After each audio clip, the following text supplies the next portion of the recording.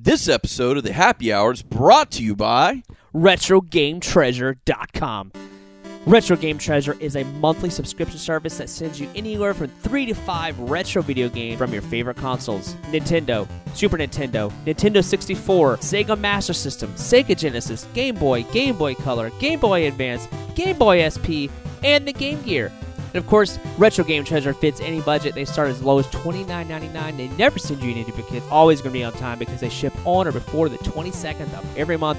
And Deuce, our listeners get something special. They do, and the one thing we love more than retro video games is saving money. So if you put in the code Happy Hour, you'll get $2 off your first month. So go check them out, and don't forget to tell them that the Happy Hour with Johnny and Deuce sent you. This episode of the Happy Hour with Johnny and Deuce is brought to you by The 8-Bit Artist. If you're a fan of art and a fan of retro video games from the NES, SNES, or Genesis era, come and check out The 8-Bit Artist. He does hand-painted classic video game scenes on professional canvases. Get a painting done that takes you back to a simpler time in your life. They're high-quality hand-painted art for a reasonable price. Check out his Instagram on 8bit_artist or his Facebook page at facebook.com/8bitpixel paintings. And remember to tell them that the Happy Hour with Johnny and Deuce sent you.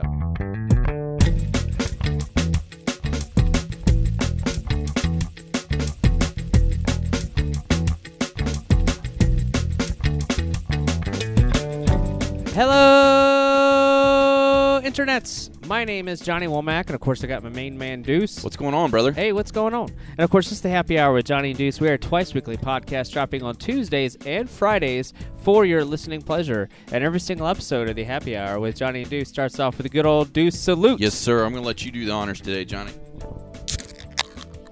Nice. That's what I'm talking about. Good times. Yes, sir. Cheers to those drinking at home. Drink responsibly. Wherever you live, drink responsibly. And Deuce, we've been having a great time. You and I love video games. We do. You know, we also love art. That we do. So when you get to meet someone that combines both of that, you get an awesome amalgamation of love. And we have an awesome guest with us.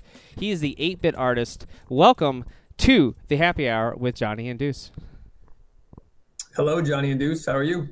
We're good, man. We're doing awesome. And first, I want to say thank you for the artwork that you sent us, because if you guys and girls haven't been listening, 8-Bit Artist is one of our new sponsors. You can hear him during our commercial breaks, and the artwork you sent us is phenomenal, man. Absolutely.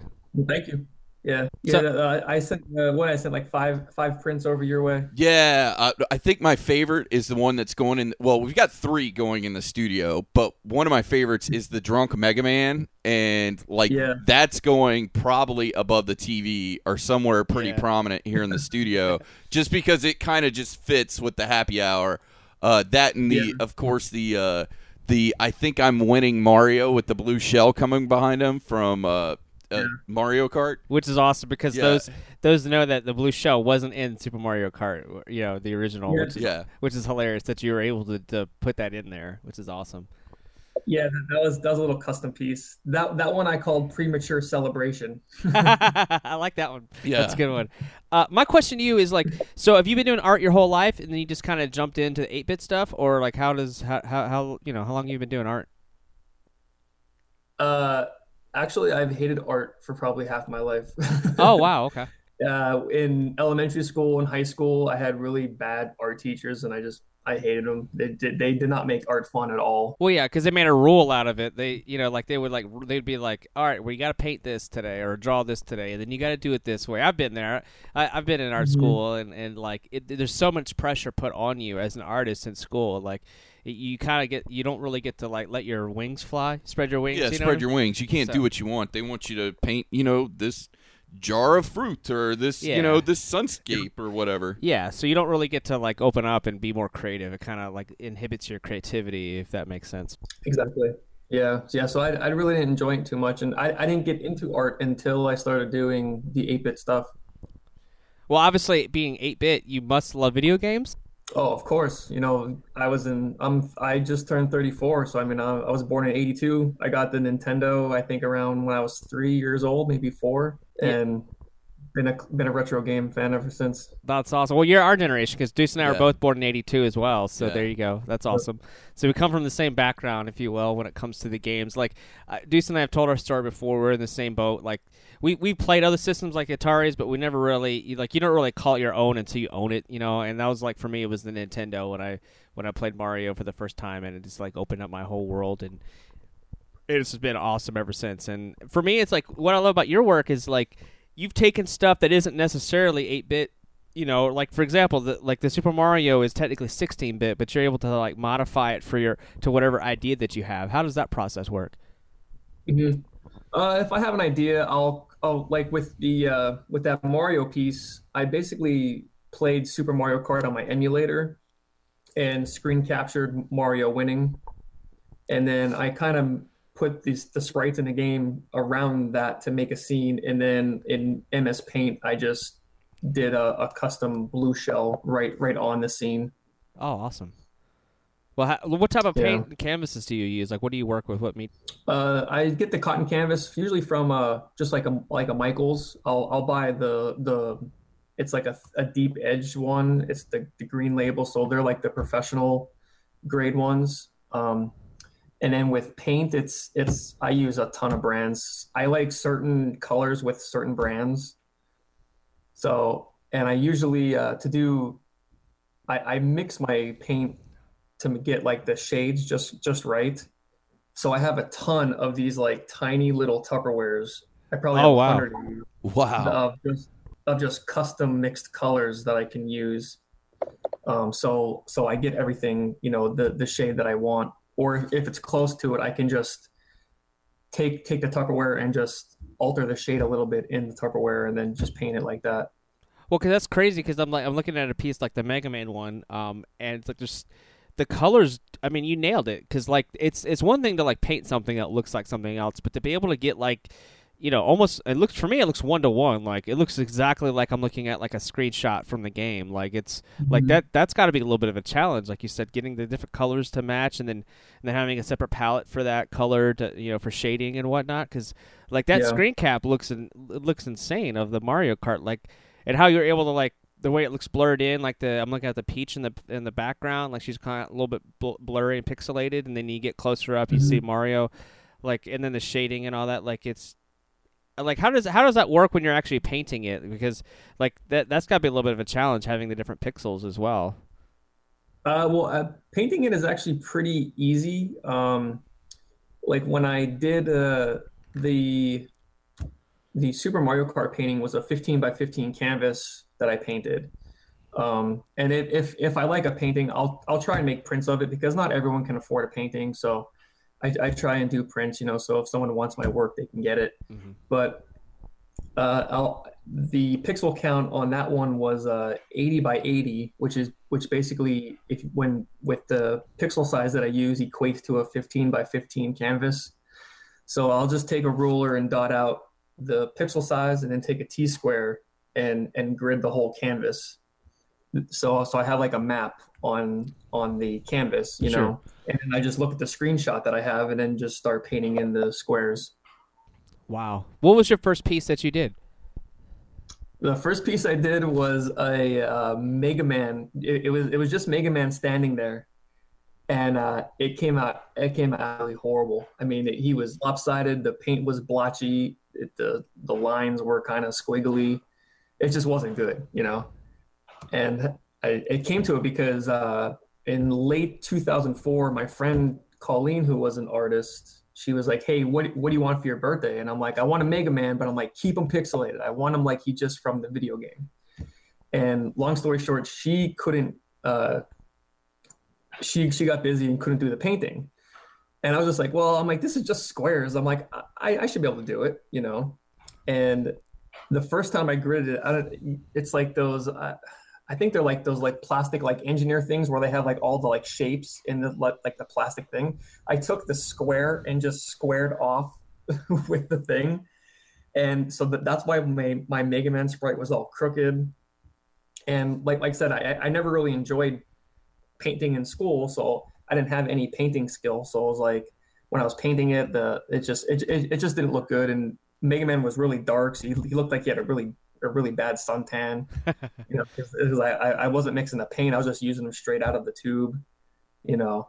And so when I saw that, I was like, that's not very good. But I was like, well, if I change this and if I change that, so I tried it again and I saw improvement from the last one. And I'm like, okay, so I just kept changing the techniques and honing it until it finally clicked. And I'm like, okay, I was like, this is how you do this, and then just working with pixels for so long, I just started to do like custom pixel art, so. Well, I love how like you're able to take things from other video game genres and blend them. For example, we have the I forgot what you call it, but like this it's the Katamari Damacy. Is that the name? Mario Katamari, whatever. I don't forget what you call the piece, but it's really cool. I called it Katamario. Oh, okay, yeah, it's a really cool piece. It's got a mixture of like Mario 2. It's got a mixture of like Mario, like a lot of Mario 2 actually. And Super Mario World and Super Mario 3, like, how does that, when you come up with a piece like that, like, where does that come from? Just your love of other franchises and other games? Or are you a fan of the game Katamari? Oh yeah, I really like Katamari. I was playing Katamari on my PS3 a while ago, and I was just rolling stuff around because that's what you do.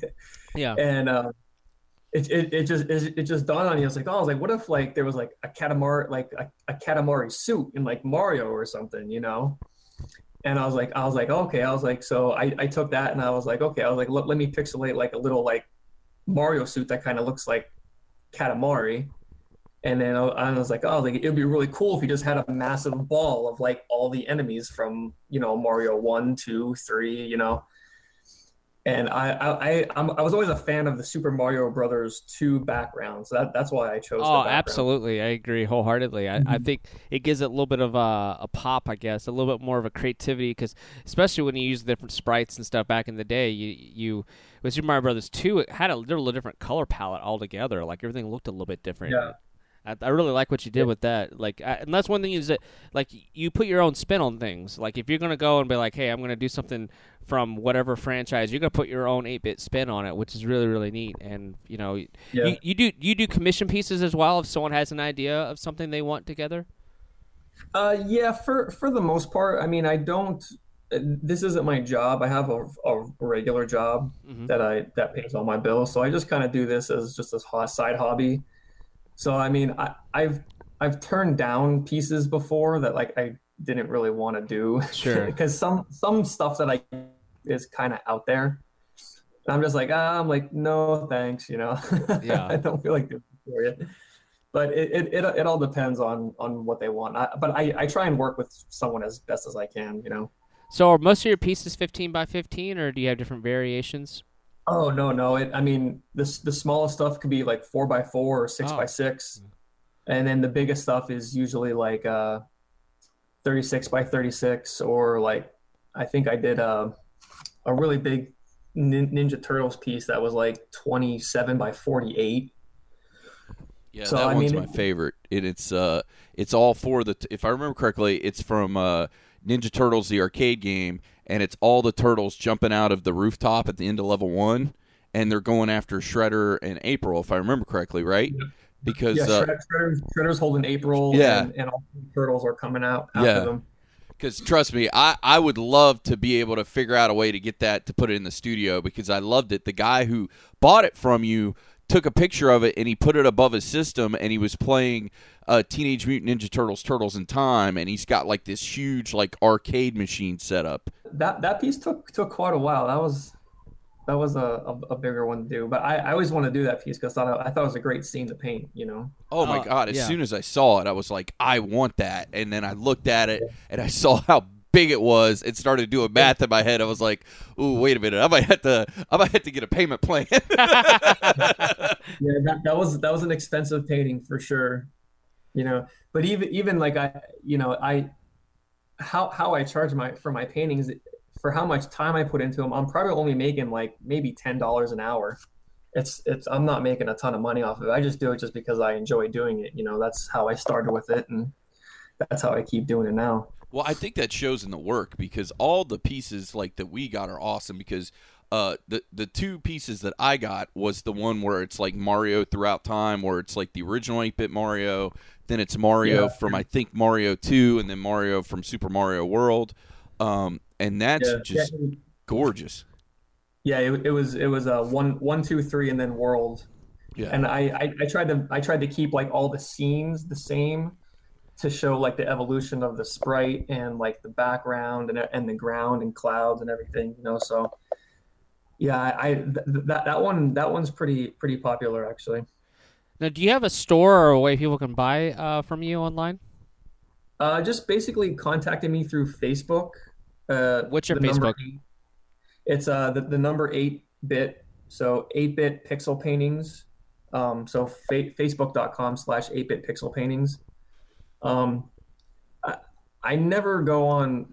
I have an Etsy store and I never uploaded anything to it because I don't really like having to pay to pay Etsy to list my stuff when I can just sell it on Instagram or Facebook or at conventions.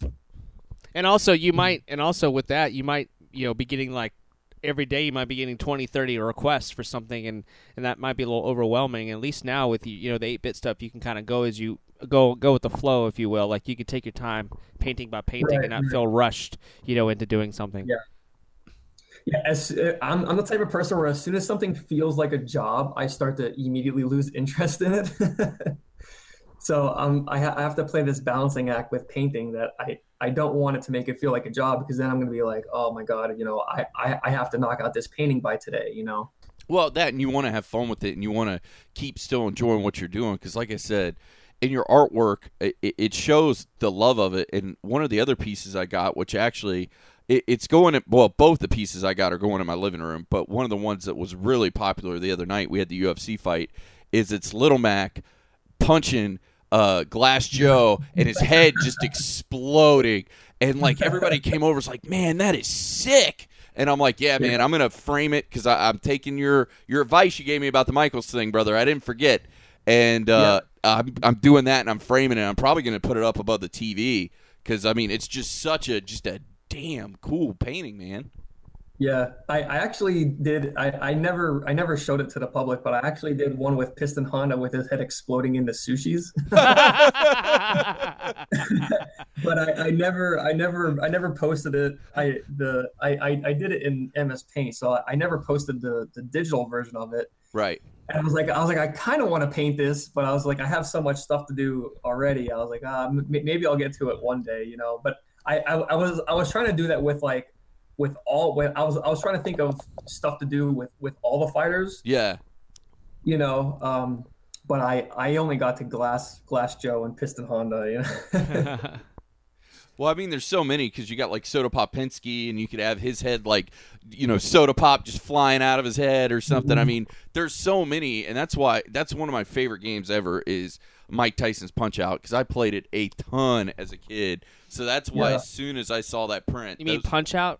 Yeah. Nintendo's always been distancing themselves from that, No, I don't care, man. That's Mike Tyson's Punch-Out to me. I know, that's what we grew up on. Exactly. Because I love my Mike Tyson's Punch-Out, man. And well, it was cool because the Mike Tyson's Punch-Out was more of like a strategy game, right? Yeah.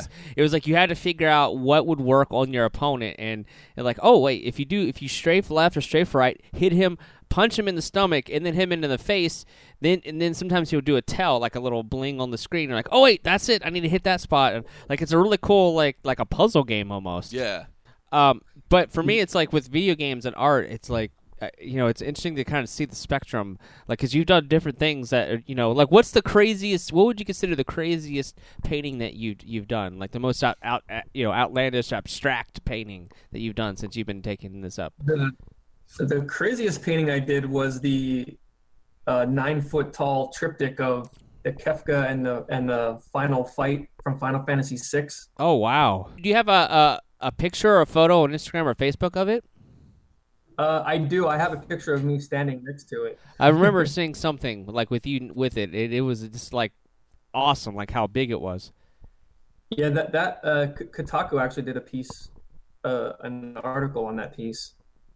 Oh, maybe I saw it on. Probably. Deuce and I, we frequent Kotaku a lot too, and maybe I saw it on there as well. Actually, now that I think about it, because I'm a big fan of Final Fantasy, big fan forever.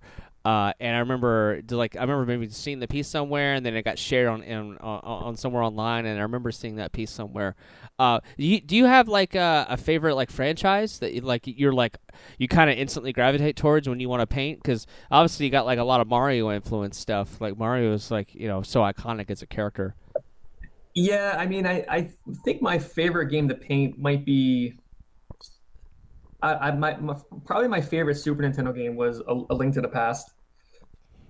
But I can't keep painting stuff from that constantly, like Mario's, Metroid, Link, Mega Man. Those are like staples that I get a lot of orders from. I try and branch out and do paintings from, lesser known franchises just to keep it, fresh, because I just don't want to do 50 Mega Man, Mario, and Link paintings all the time, Yeah, you want to keep things fresh for yourself, and and also might hit a fan base that might be a fan of that game that that might be coming out and be like, hey, I love playing that game growing up as a kid. And I think that's what's so great about what you do is that you kind of you said earlier, it's like a love letter to to the 8-bit world. Yeah, it definitely is a love letter, and I mean it's just weird because it's just like, oh, who would want a painted video game pixel scene on their wall, but it resonated with a lot of people. I mean, I posted my first paintings on MySpace way back in the day, and the first time someone messaged me and was like, hey, are these for sale? And I'm like, whoa, you want to buy one of these? I'm like, and I think I ended up selling them one for like $15 or something, because I was just like, I just didn't think anyone would buy them. I was just painting them for myself, Yeah. And then it just started getting more and more popular. And then the video game music scene started to come up with bands like the Mini Bosses and the 1UPs and all Advantage. Yeah. Advantage. So there was a couple bands on the East Coast called like Entertainment System, This Place Haunted, stuff like that. So we started working together doing video game music and art shows. Oh, that's awesome, man. Yeah, so like me and the rest of those guys in the video game music scene were kind of like coming up together back in like early 2005. That's an awesome story because like I feel like for me personally, because Deuce and I obviously we're all the same age, the three of us. Yeah. So for us, I feel like we come from the same background where it's like whenever I look at a piece of pixel art, I'm immediately brought back home to when I played that game for the first time, and that's why I keep looking at your Mario Kart one because like I remember how many back you couldn't keep a record back in the day. You didn't have gameplay data, but I probably played 500, 600, 700 hours of Mario Kart on the Super Nintendo. I mean, I lost count.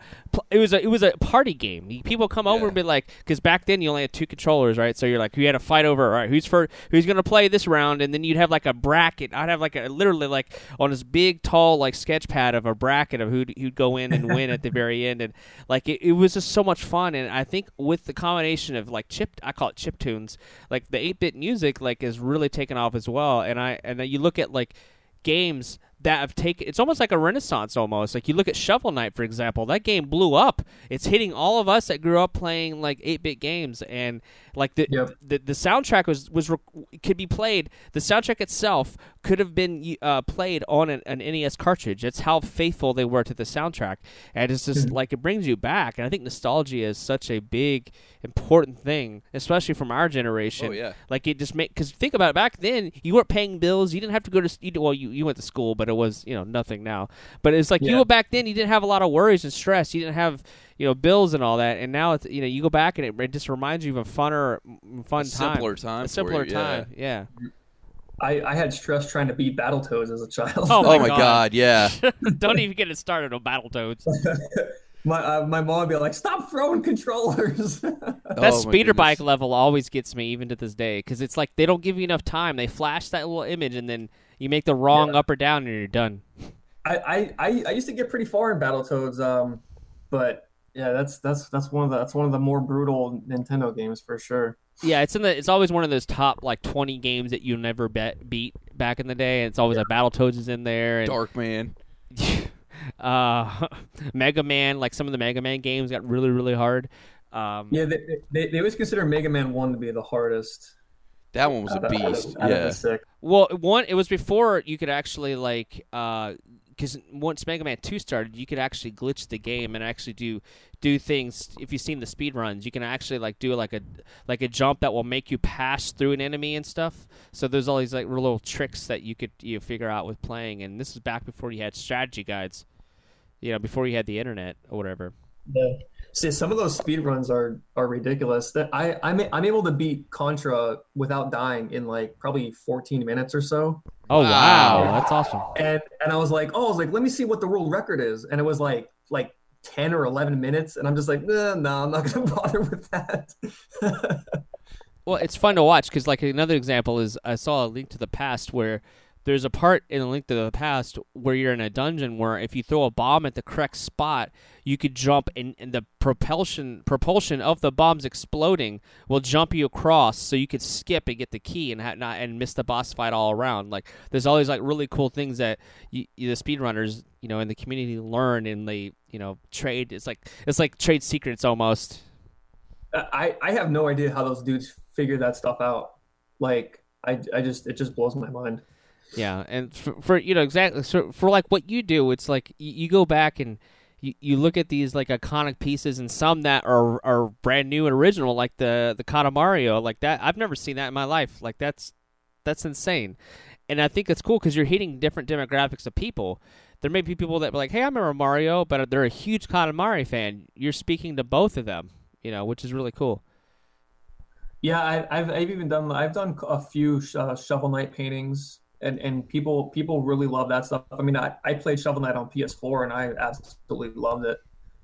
It was a fantastic mashup between like DuckTales and Mega Man, a couple other more retro games. Yeah, it's a really great game and it really speaks. I was really happy at how well it sold because obviously our generation can appreciate it and love it, but it was great to see some of the younger fans really kind of getting into it because they didn't grow up with this pixel art and 8-bit 16-bit world like we did. Yeah, absolutely. And even I really love I can appreciate the really amazing art direction of Shovel Knight too. Absolutely. That had fantastic sprite work and pixel art in that game.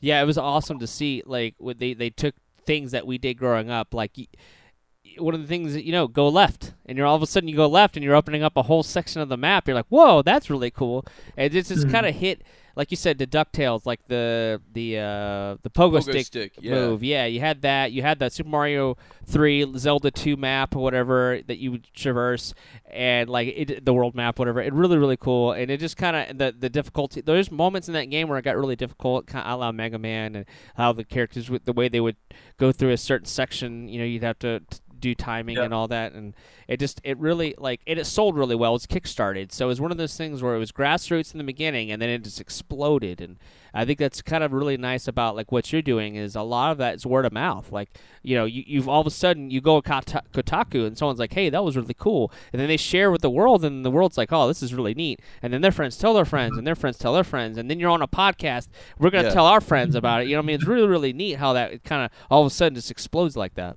Yeah, and that's the thing, I just made my Facebook page probably a couple years ago because even though I've been doing this for a long time, I'm not super huge on like social media and stuff. So when I first started making my Facebook page, I was seeking out a lot of retro pages and a lot of like retro game shops and just posting my link like, hey, you guys are into retro games. Here's my art. I paint retro scenes, check it out if you want. So I had to do like a lot of self-promotion just to try and get my name out there. Even though I've been doing it for so long, I still had to like start from scratch with Facebook, Well, and it's actually funny because that's how we found you, because you had posted on our happy hour page, and then I went and looked and I saw your artwork, and I'm like, look, we got to work with this guy. Like, I don't know how we're gonna do it. I don't know how I'm gonna work it out, but I'm gonna like talk to him and see what's up because I saw your work and I wanted some for my house, and I was like, we got to figure out a way to make this work to where we can have him on the show, have him become a sponsor, because I wanted some for my house. I know we wanted some for the studio, and it's worked out great. Yeah, yeah. I usually I'll listen to music or TV when I'm painting, but I can only listen to so much stuff. So I started listening to more podcasts about like video games and retro games and whatnot. So yeah, you guys' podcast was one of the ones that I came across and was listening to when I was painting. That's awesome. That's cool to hear. Yeah. Because, like, we have, like, from what we've known, like, from our downloads and all that, like, we have a pretty good contingency of video game players, the people that love video games, because we'll do a review of a game or we'll talk about games coming up, and we always get a lot of feedback on those because video games are very subjective. Like, everyone has their own favorite franchises and genres that they love. Like I don't necessarily play Call of Duty. Like, Deuce loves Call of Duty. Yeah, like, I love shooters. Yeah, and we're going to talk about The Division after the break, but, like, there's certain things, like, especially when it comes to something like Shovel Knight, like, that hit me right away, and I was like, oh my god, I have to play this. Day one purchase for me. Like, I had to play it. And, you know, we outfitted our studio with it's an awesome, our third member, Brandy, like, she set up a little studio where we've got, like, a 64, NES, PlayStation 1, 2, Super Nintendo, Wii, 64. We're going to have a Dreamcast coming in soon, and, like, it's all connected to, like, a switcher, so all we have to do is just pop in the cart, switch it, and we can play whatever game we want, you know, that we have. And it's just really neat, like, that you can kind of, you know, reached everybody, that everyone has, like, a favorite thing they love, and that's what I think is awesome about what you do. Is it's an awesome combination of, you know, that nostalgic 8-bit era, but as well as just, you know, it's an awesome just art piece to have in your house or studio. Oh yeah. People at the conventions that I sold at in the past, that had Kefka on display. People were just blown away by that thing, you know. Well, especially because of the mere size of it. I mean, that's got to take up a lot of your booth right there. Oh my god, yeah. That thing almost drove me to insanity doing that. It was ridiculous. That thing took about 300 hours to paint. Wow, man, that's a commitment there. Yeah. So what we're gonna do is we're gonna take a small break, and we'll be right back with the 8-bit artist. This episode of the Happy Hour with Johnny and Deuce is brought to you by Josh Bauer, a.k.a. JB Designs. If you haven't seen his work, he does amazing stuff. He does comic book art, video game character, movie art. It's awesome. It's even hanging right now in our Happy Hour with Johnny and Deuce studios. You're definitely going to want to check it out. Head to www.joshbauerartist.com, and that's www.joshbauerartist.com, and you can find him on all his social media outlets, including Facebook, Instagram, and even YouTube. And make sure to follow his event page and catch him at upcoming events like Space Coast Nerd Fest, April 16th and 17th. He's going to be a guest artist. Also, Free Comic Book Day, May 7th at Smash Comics. MegaCon 2016 from May 26th to the 29th, where he'll even have a booth in the vendors area. Also, you can find his online store at jbdesigns.storeenvy.com. That's jbdesigns.storeenvy.com. You can find his original paintings, prints, posters, and mini prints. And Deuce, there's a special promo code for our Happy Hour listeners. If you'll put in the promo code Deuces on the Loose, and that is spelled DUCEISONTHELOOSE, you'll get 25% off prints, posters, and mini prints. And if you see him on one of the upcoming events, tell him you're a Happy Hour podcast listener to receive something special. And don't forget to see our boy and our friend Josh Bauer of JB Designs, and don't forget to tell him that the Happy Hour with Johnny and Deuce sent you.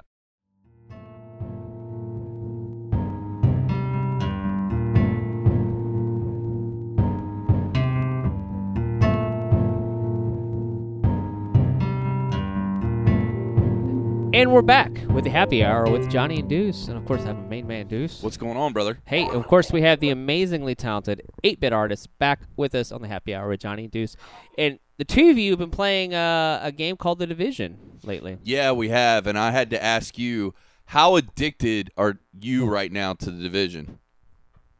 It's addicting. I did not get much painting done this week. That is for sure.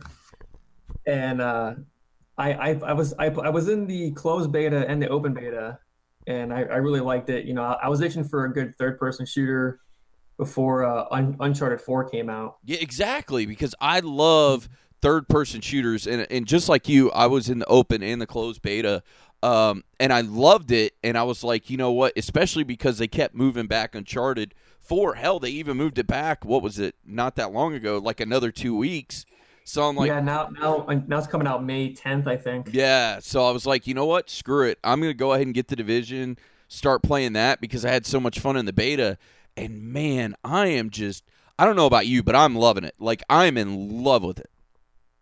Yeah, I'm at end game now. I'm max level. So now really, you already got to 30? Yeah. Wow, you are a stud, sir. Yeah. So I have to all my friends that are playing. Only a couple of them are 30. Most of them they're in the like teens or 20s. So I have to kind of wait for them to get up to level 30. But I'm at the point now where it's like the end game. So now I'm looking for gear. I was probably gonna go like tank build. Okay. So now I'm looking for stuff that has very high stamina. Right. You know, trying to find those, high-end SMGs and light machine guns. Yeah, especially if you're doing that kind of build, because Mm-hmm. I'm not going to lie. First, before you get off today, I'm going to have to make sure that you get my gamer tag so me and you can play together, because I've got a PS4 as well. But also, sweet. yeah, but also, I'm not going to lie, I'm not near as close as you. I just hit level 11 last night, because I've only been playing like maybe an hour or two a night, and that's maybe every other or every third night, just because of work and everything else.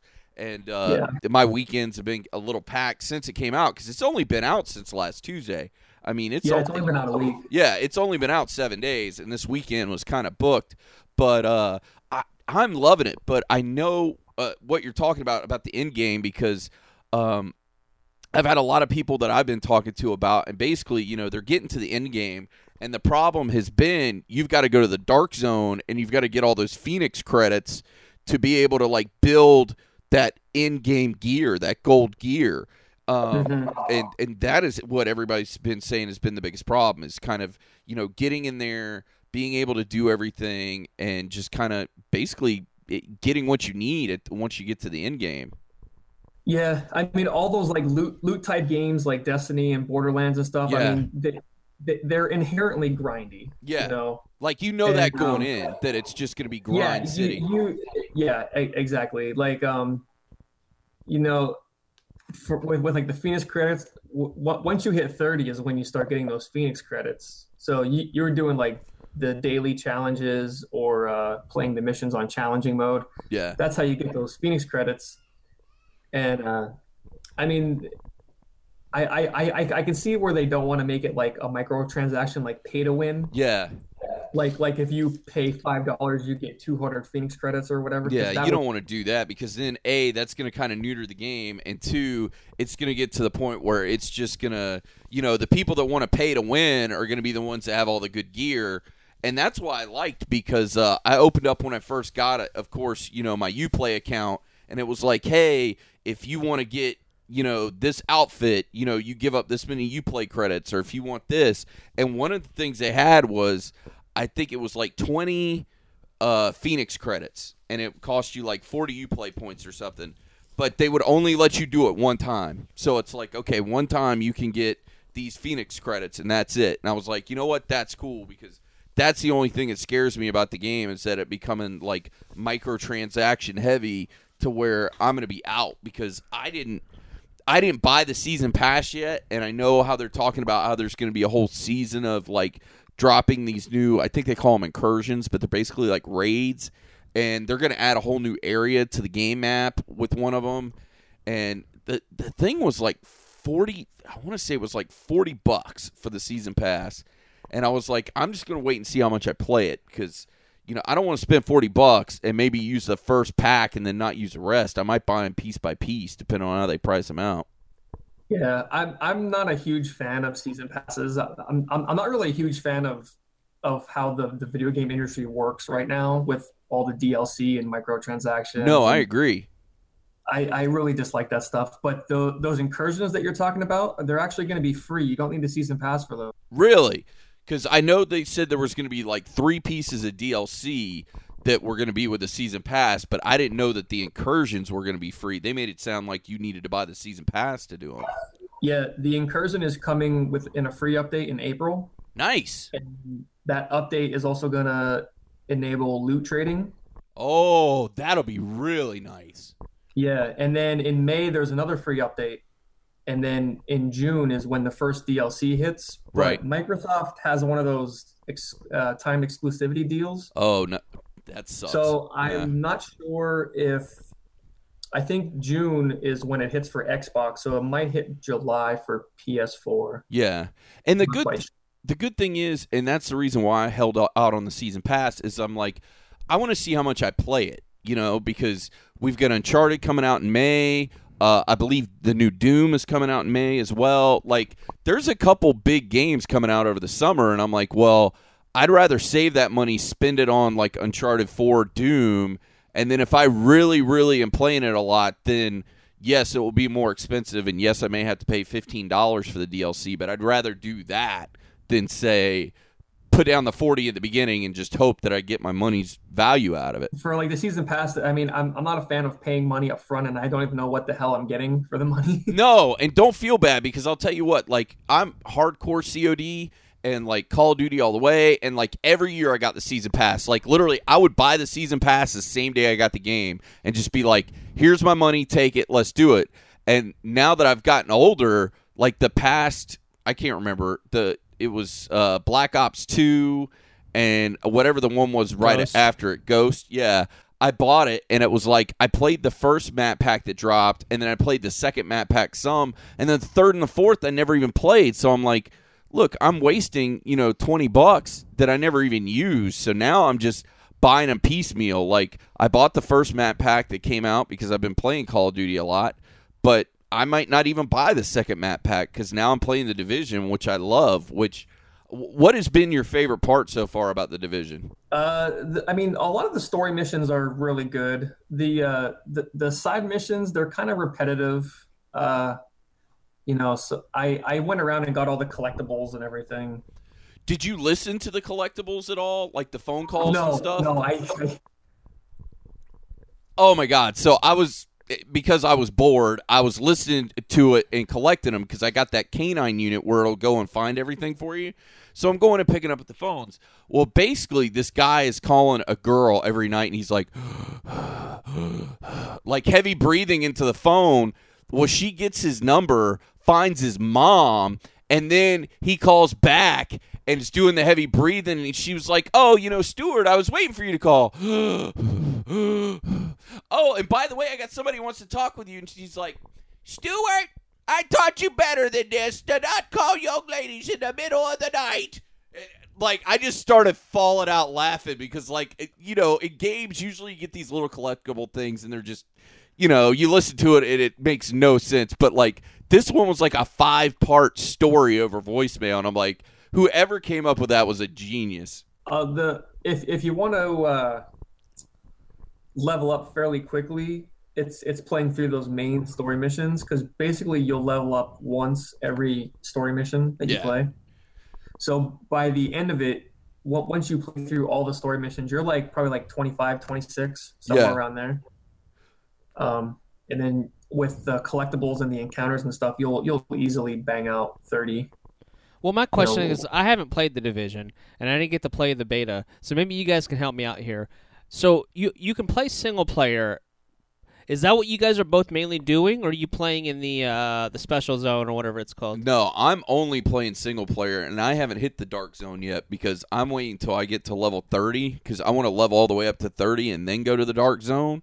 But the other problem, too, is right now I have nobody to play with. So it's like if I go to the dark zone, I'm on my own, and that's an area where in the beta I played it, and by myself I wasn't super comfortable, and I don't know how comfortable I'm going to be now that you're out of beta and you're in the real game because the penalties are so high in the dark zone. Well, I'll tell you this: the dark zone in the game now is not nearly as aggressive as the beta was. That's what I've been reading. Is that like everybody's playing like best friends in there? Constantly. And I think it was because there wasn't a lot of enemies in the dark zone, and people were just bored and just shooting people on sight. Yeah. Now there's way more enemies, AI enemies in the Dark Zone, and you'll run across them way more frequently than you will human people. Yeah. So I mean, you will still come across rogues. I mean, like I was in there by myself the one time, and I came across a group of 4 people, and they just annihilated me. And you just kind of have to expect that, you know.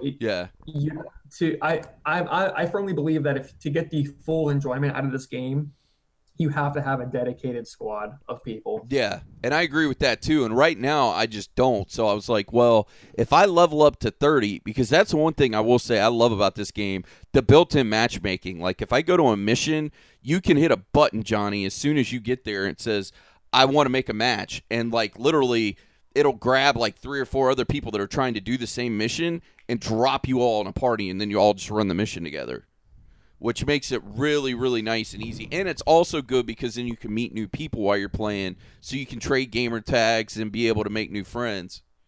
Yeah, I was just about to say, if you don't have a squad to play with, that's one good way. If you come across that random person that actually plays competently, and is a team player.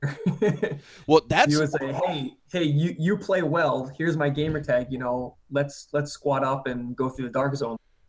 Yeah. So why don't you guys? I want you guys to do like a public service announcement, and I want to start off with you, 8-Bit.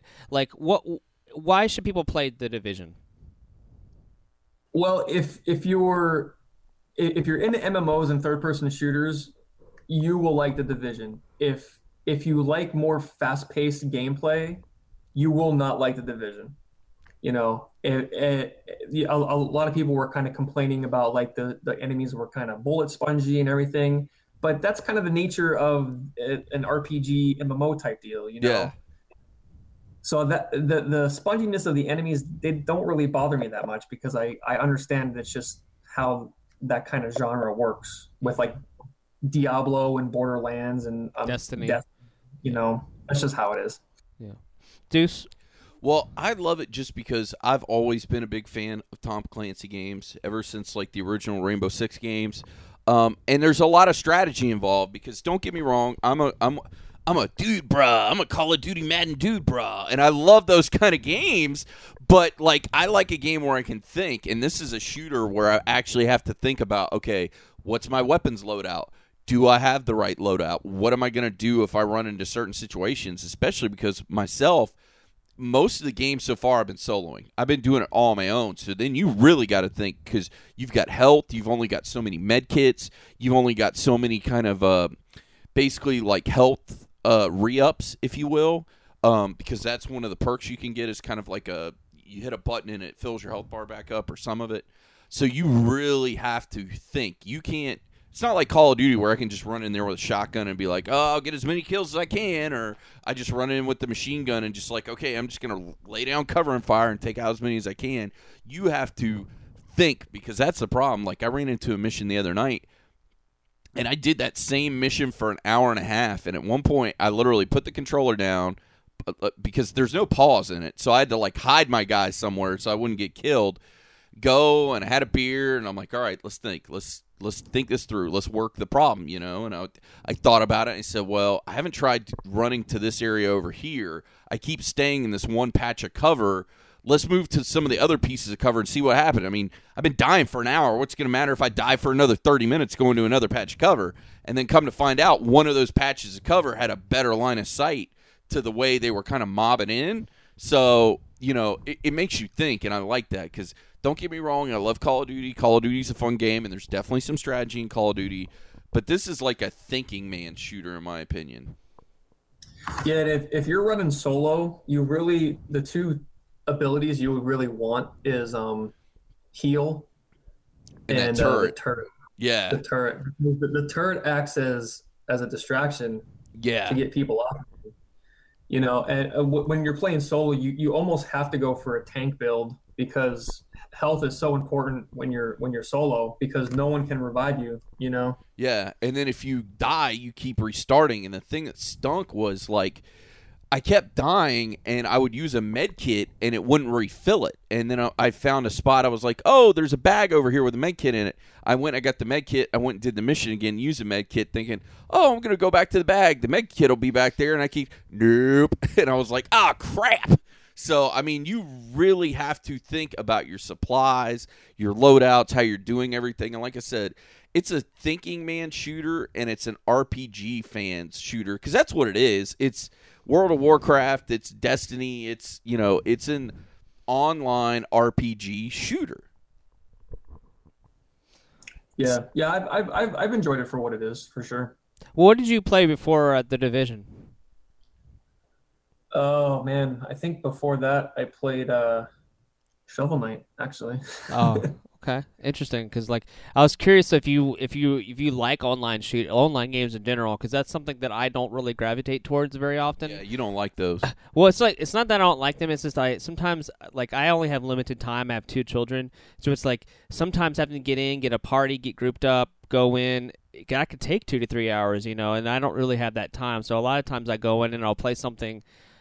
Something easy that I can jump into, or I'll play an online game that takes 5 minutes, like Rocket League. I love the hell out of Rocket League. Like, I've logged in, I don't know how many hundreds of hours of Rocket League, because it's an easy 5-minute game. The controls are easy. You don't have, because that's one of the things I hate as a gamer is you put a game away for a while, you come back, you forgot what the controls are, and you're just like, oh my god, I have to restart the game over again, because I don't remember where I'm at in the story. I don't remember what type of controls are. I suck at it now. Like, you have to start over, and I always hated that feeling as a gamer. Well, it was funny because right before The Division, I guess the Uncharted 4 had an open multiplayer beta. Yes. Yeah. And their controls are completely reversed from The Division. So I was so used to playing the Uncharted 4 third-person controls. When I went to The Division, it was like I was vaulting when I wanted to take cover. I was doing something else when I wanted to reload. So I was all confused about the controls. It took a while to get resituated with that.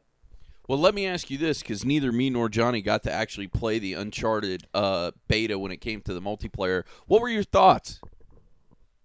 I liked it. I didn't like it as much as Uncharted 2. I thought Uncharted 2 was a masterpiece for multiplayer because it was simple and the maps were really well done, and like I had Uncharted 2 multiplayer was probably my favorite multiplayer experience from last gen. I absolutely loved it, and I hated Uncharted 3 multiplayer because they brought in those kickbacks, and there was just a lot of issues with 3 that I didn't like, and with 4 they fixed some of those issues, but they kind of mixed. They kind of mixed Uncharted 2 multiplayer with The Last of Us multiplayer. So like in Uncharted 4, now you have a down state, so you can get revived in Uncharted 4, and they have some kickbacks, like some like Mystical's powers and society kicks, and some people don't really like them, and I can see where they're coming from. But if you're working as a squad, you can take them down pretty easily. So it's not really like a game breaker. So, I mean, I like it. I'll definitely play a lot of it when it comes out. Well, that's the thing about Uncharted, where I think people are so surprised, is because Uncharted is known for its great single-player story. And then when I remember the beta came out for 2, people were like, oh, wait a minute. This is actually kind of neat, and it's kind of fun, and it's fun to play with friends. And it still has the world, and it still has the voice acting, it still has like all the different characters you could choose from, and it was just really neat to kind of see for someone like me that doesn't really play a lot of online multiplayers. I played a lot of Uncharted 2 multiplayer just because it was easy to. For me, it was kind of easy to get in and out of. Like it wasn't that hard, and I think the problem is you juxtapose that to something like Assassin's Creed Online. Oh my God, it's so hard to play. Like you're trying to be hidden in a crowd, and like the controls are all funky, and then there's lag, and then like I had a really bad experience with like the Black Flag Online or whatever it was. Yeah. Like I did not have a fun time at all with that. It was very, very convoluted for me. So sometimes multiplayer games can just pull you out, of the experience. You're just like, all right, I'm going to stick to the single player campaign. But I think what's so nice was The Last of Us. They still have people playing The Last of Us multiplayer. It's still going strong. So the Last of Us multiplayer was really fun too. It was. I really enjoyed that. Yeah. And so the team that did the Last of Us multiplayer is the one doing the Uncharted 4 multiplayer. Ooh, yeah, definitely, really cool. Yeah, so that's gonna be really, really fun, and that game, Deuce and I are really looking forward to Uncharted 4. It's gonna be awesome, and I'm also looking forward to Horizon Zero Dawn coming out as well, another PS4 exclusive from Guerrilla, the people who did the Killzone games. It looks amazing. That game came out of nowhere. No one had any idea. It's like, an RPG. It's like a third-person RPG, but you're like in a post-apocalyptic world, but not the way you think. It's not like your typical post-apocalyptic world. That's a hard word to say.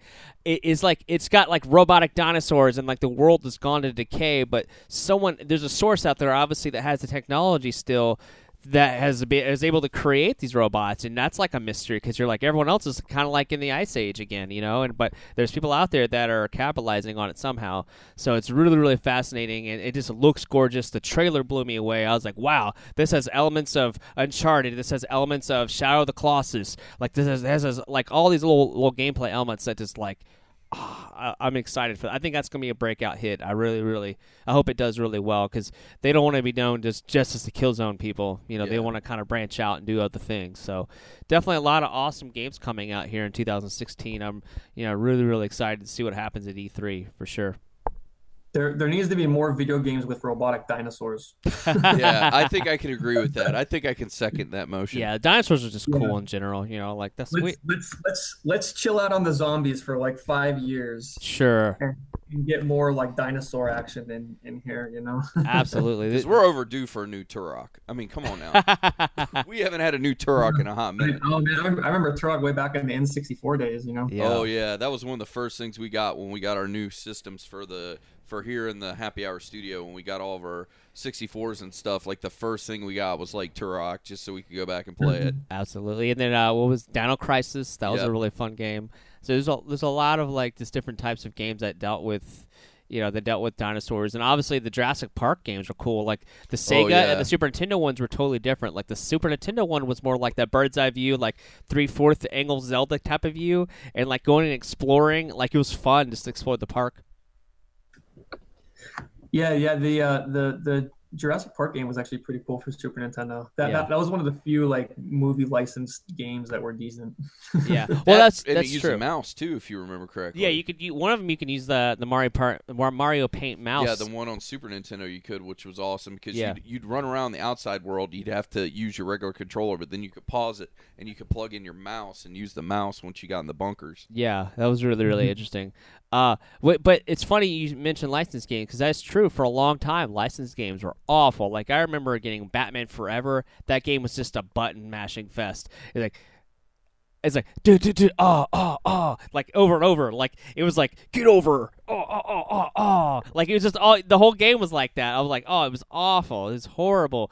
Like I love the Batman. Like the NES ones are amazing. Like the Return of the Joker and then the first one, the Batman Returns or whatever, the one on NES. Those were spectacular. That was actually one of the first games to do wall jumping, actually, which is really interesting to kind of think about that history of wall jumping, like how it's come today. But like those Batman games are awesome. But it's like it wasn't really, to be honest with you, it wasn't really until the Arkham games that licensed game kind of were put back on the map again, because you thought licensed game, you thought of just horrible ripoff, horrible, just cool spot, actually that was an okay game actually, but like you had like Noid and some stupid stuff like that were just Noid.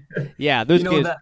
That Yo Noid Nintendo game is just a reskin. It was a different game, and they just reskinned it to have Noid in it. Yeah, and actually the soundtrack is amazing. I know it sounds really funny because I collect like the soundtracks, whatever, like the old school 8-bit soundtracks, and I have the Yo Noid soundtrack. I'm like, actually, this is really good. This soundtrack is awesome. Like I wasn't expecting it, because back in the day, I wasn't really paying attention to that. I was just playing the games.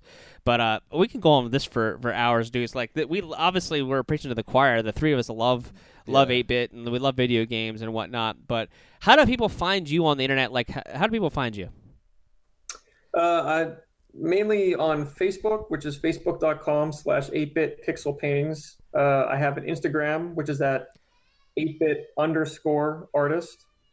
And then I have Twitter, which is 8bit_artist as well. Awesome.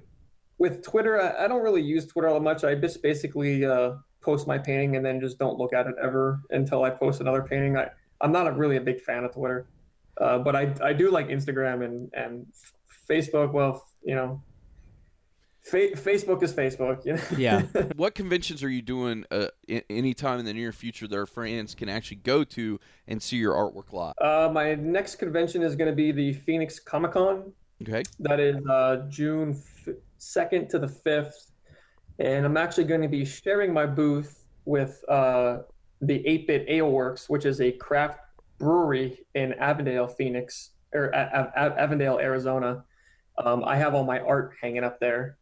And him and I are sharing a booth at the Phoenix Comic-Con. Nice. For that. Yeah, the 8-Bit Ale Works is a pretty cool, craft brew and 8-bit paintings. You can't go wrong. Well, if you look at our poster, we love 8-bit brews right here. There you go. We're a big fan of that, so that's awesome. So definitely you want to make sure our fans, a Happy Hour with Johnny Deuce, comes out and sees you at those live events. Absolutely. You got any more live events coming up?